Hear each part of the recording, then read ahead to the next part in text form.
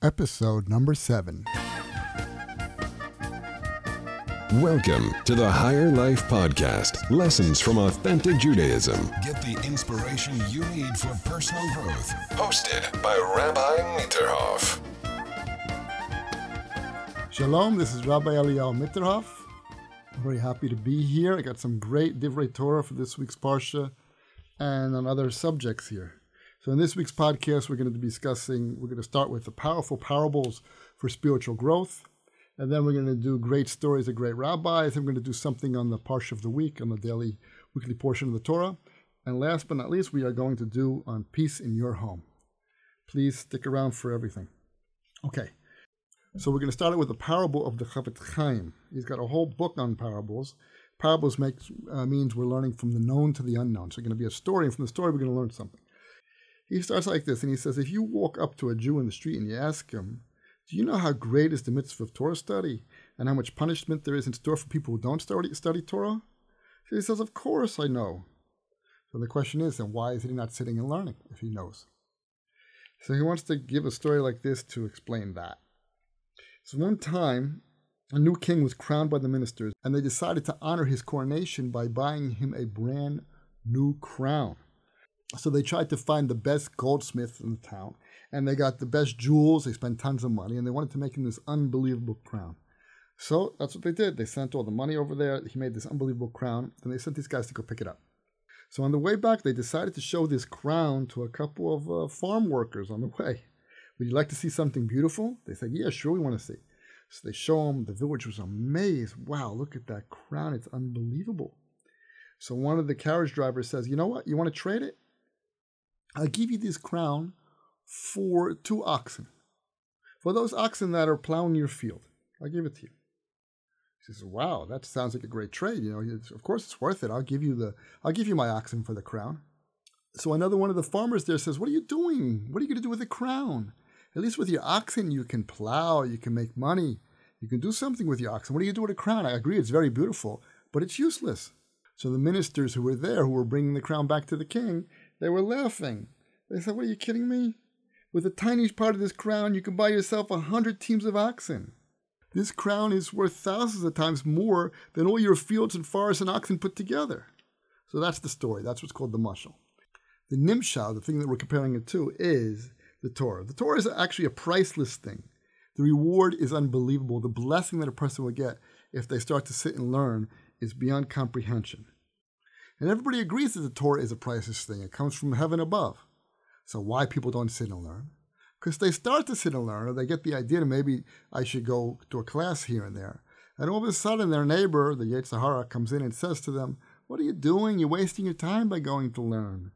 You could be working. You could be doing something with your life. Why are you going and sitting and learning?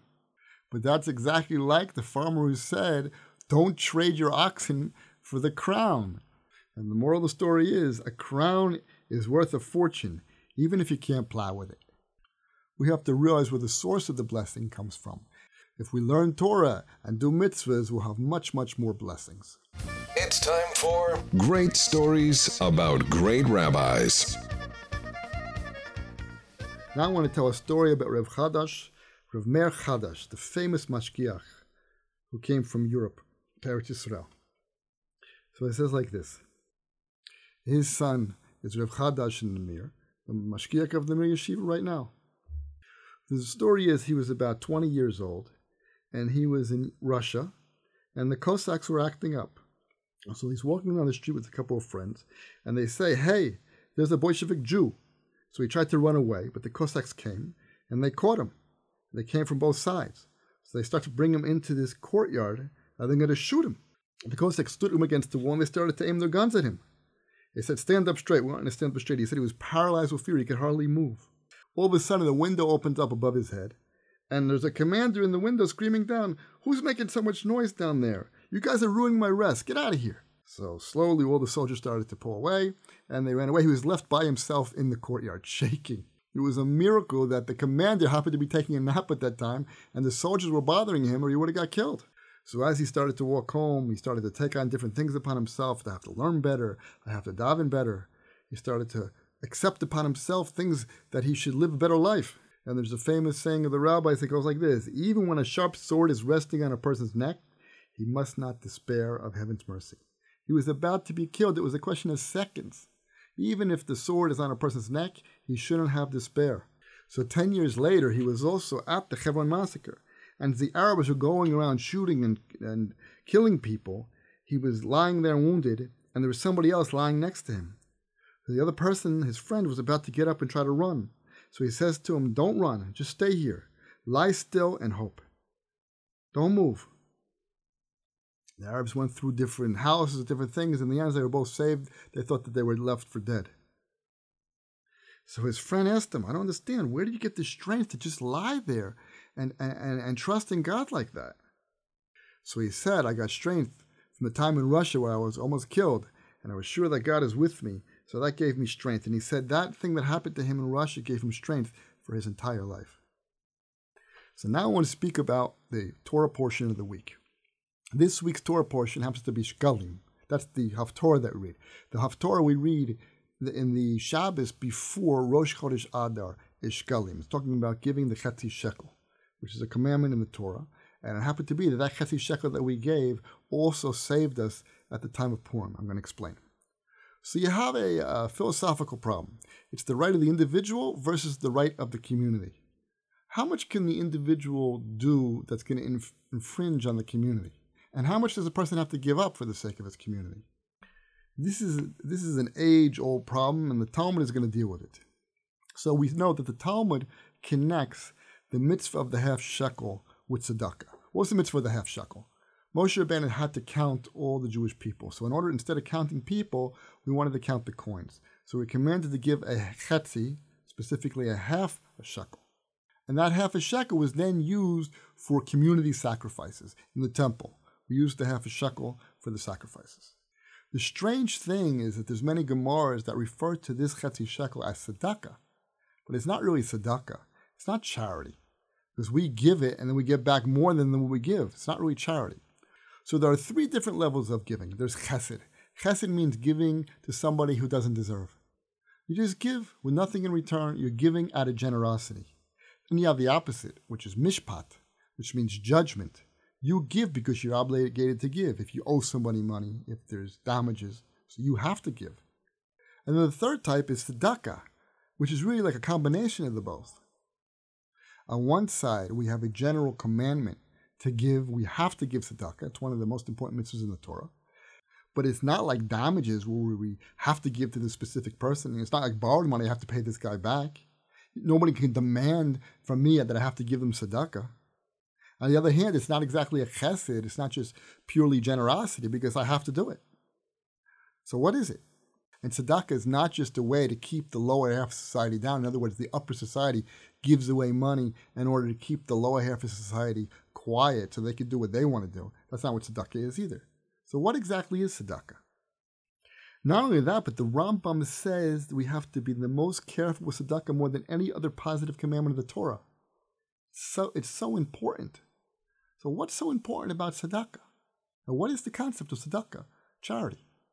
So Rav Moshe Shapiro wants to explain that tzedakah is an obligation that comes from the goodness of our hearts. If it's mishpat, for example, if you owe somebody money, so you have to pay them, it's not coming from the goodness of your heart. It's you're giving it because you have to give it. You're obligated, but it's not coming from the goodness of your heart. If it's nezek, you did damage to somebody's property, you have to pay him. But tzedakah means you're obligated, but at the same time it has the chesed aspect. It has the aspect that is coming from the goodness of your heart. And in a certain sense, this is the purpose of all avodas Hashem. In serving God, we have to get to the level where we're doing it from ourselves, and at the same time it's an obligation. We're lifting ourselves up to be obligated.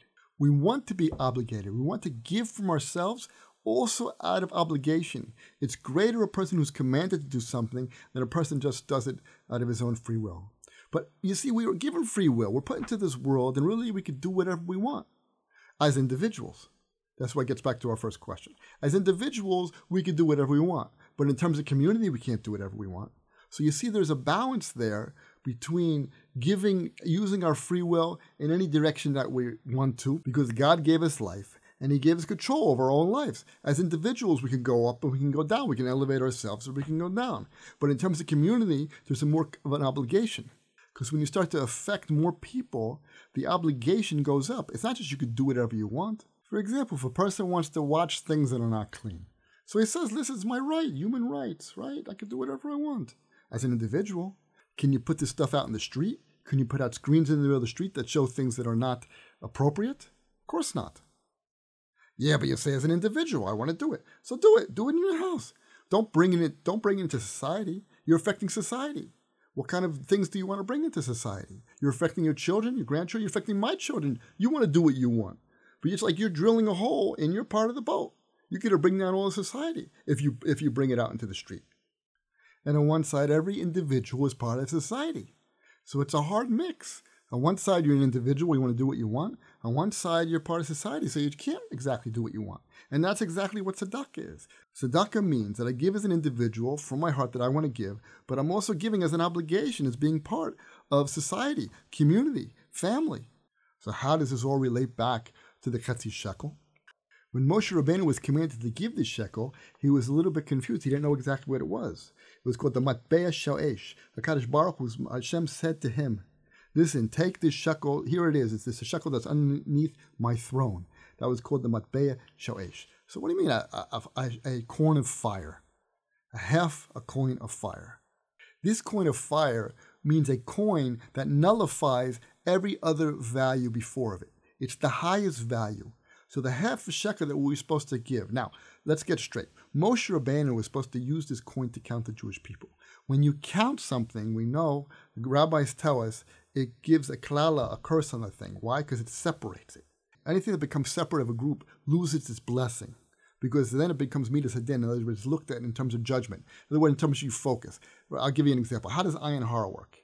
How can it be that someone else looks at another person and he affects him, affects his money, his car, his house? How can it be? B'manav shach. Either way you look, it doesn't make any sense. If the guy deserves to be punished, so why isn't God punishing him? Either you tell me that the guy doesn't deserve to be punished, so how can it be that somebody else looks at him and he gets punished? The answer is that when a person starts to look at him and starts to talk about him, in the heavens, they also start to focus on him. And as you focus on something, you start to see the impurities in it. For example, let's say this guy has a police record. Okay, nobody pays attention that he had a parking ticket, that he had who knows what. All of a sudden he becomes the president, and next thing you know, they start checking out all those things that he did in high school. I actually have a good joke about that. There was these 3 politicians that wanted to get rid of the 4th politician, 3 senators, and they didn't know how to get rid of him. They're thinking, what can we do? How are we going to get rid of this guy? One of the senators says, I know what we'll do. We'll make him president. That's going to get rid of him. Why is it going to get rid of him? Because as soon as the guy becomes president, they start checking out what he did in high school, what he did in college, or what group he was part of, and all these different things. The more you focus on something, the more the midas of judgment comes on the thing. So this counting of the Jewish people could have brought a curse to the Jewish people. That's why we don't count people. How did the half a shekel fix it up? Because what happened is the half a shekel represents that the person is giving from himself in terms of obligation. And in other words, he's reconnecting with the group again, with the community. He's not looking at himself as an individual. And that's why we give half a shekel. Half a shekel means I'm going to give part of myself. I'm going to give myself over to be obligated to the community. I want to be part of a higher society. I want to dedicate myself with Jewish values, family values, community values. And therefore, the curse was taken away, because when you give the half shekel from that perspective, you're reconnecting to the group. So even though they used the half shekel to be counted, it didn't have a curse in it. And that's why tzedakah, charity, is one of the most important mitzvahs. It's the basis of the whole Torah. That each individual should reconnect with the group and get the values of the group and have an obligation like the group and not the individual. Our whole society right now is focused on the individual. And look where it's leading. It's leading to all kinds of weirdness. Individual rights. Okay, individual rights. But who says you could drill your hole and you're part of the boat? You're part of society. Jewish values means family, marriage, community, group. We're part of a group. And not only that, the Shekhinah, God's presence, comes on the group. When the group is together, God's presence. Where an individual, he may not have God's presence. He may or may not have God's presence. But a person who's part of the group, is surely going to be saved. Is surely going to have the blessing of the group. And how did this half shekel save us by Purim? We know we're continuing. The Jews were always giving, every year they would give the mitzvah of the half shekel, and it saved us. So the Chazal tells us that the half shekel of the mitzvah was preceded the money that Haman was trying to give to Achashverosh to buy off the ability to kill all the Jewish people. Our half shekel came first. And how did it save us? It says by Yechezkel, the verses say that the Jewish people at that time were comparing themselves to a wife who's divorced from her husband. And we know that a wife that's divorced to the husband has zero obligation back to the husband. In other words, society was going in the direction of the individual more than the group. And the individual rights were saying, listen, we have individual rights, so we can do whatever we want. That's where the curse started to come. From there, the curse came on the Jewish people that they were about to be destroyed. And that's why the half shekel saved the Jewish people. It was the coin of fire, which meant the value that has above all values that came from underneath the throne of God. In other words, the individual now is going to reconnect with the group, reconnect with God, reconnect with the family values in the community. And that's what gave us the blessing, because we reconnected with the Jewish people. And as a whole, we're blessed. And as individuals, we may not be blessed. But as long as we connect up with the group and we keep Shabbos and we shomer the mitzvahs and we're part of the Klal Yisrael, we are going to be saved and we're going to be blessed. Learn to give, love, and communicate. This is Peace in Your Home. What are you going to do about getting peace in your home? Not a simple story, huh? So this rule is called giving without exceptions. Privileges cannot be demanded. A privilege can't be demanded. For example, Rav Nachum Daimat said like this. He said, if you invite a guy for a job interview and he starts telling you, listen, I want to have power to do this and I want to have power to do that, you better get rid of the guy right away. Why? This guy's going to take over your whole business. You don't get power until you show that you deserve to be given power. The same thing should be in a relationship. You shouldn't be demanding from your relationship, give me this and give me that. What kind of demanding? The proper starting point is, let me fulfill my obligation, and we'll see how it goes from there.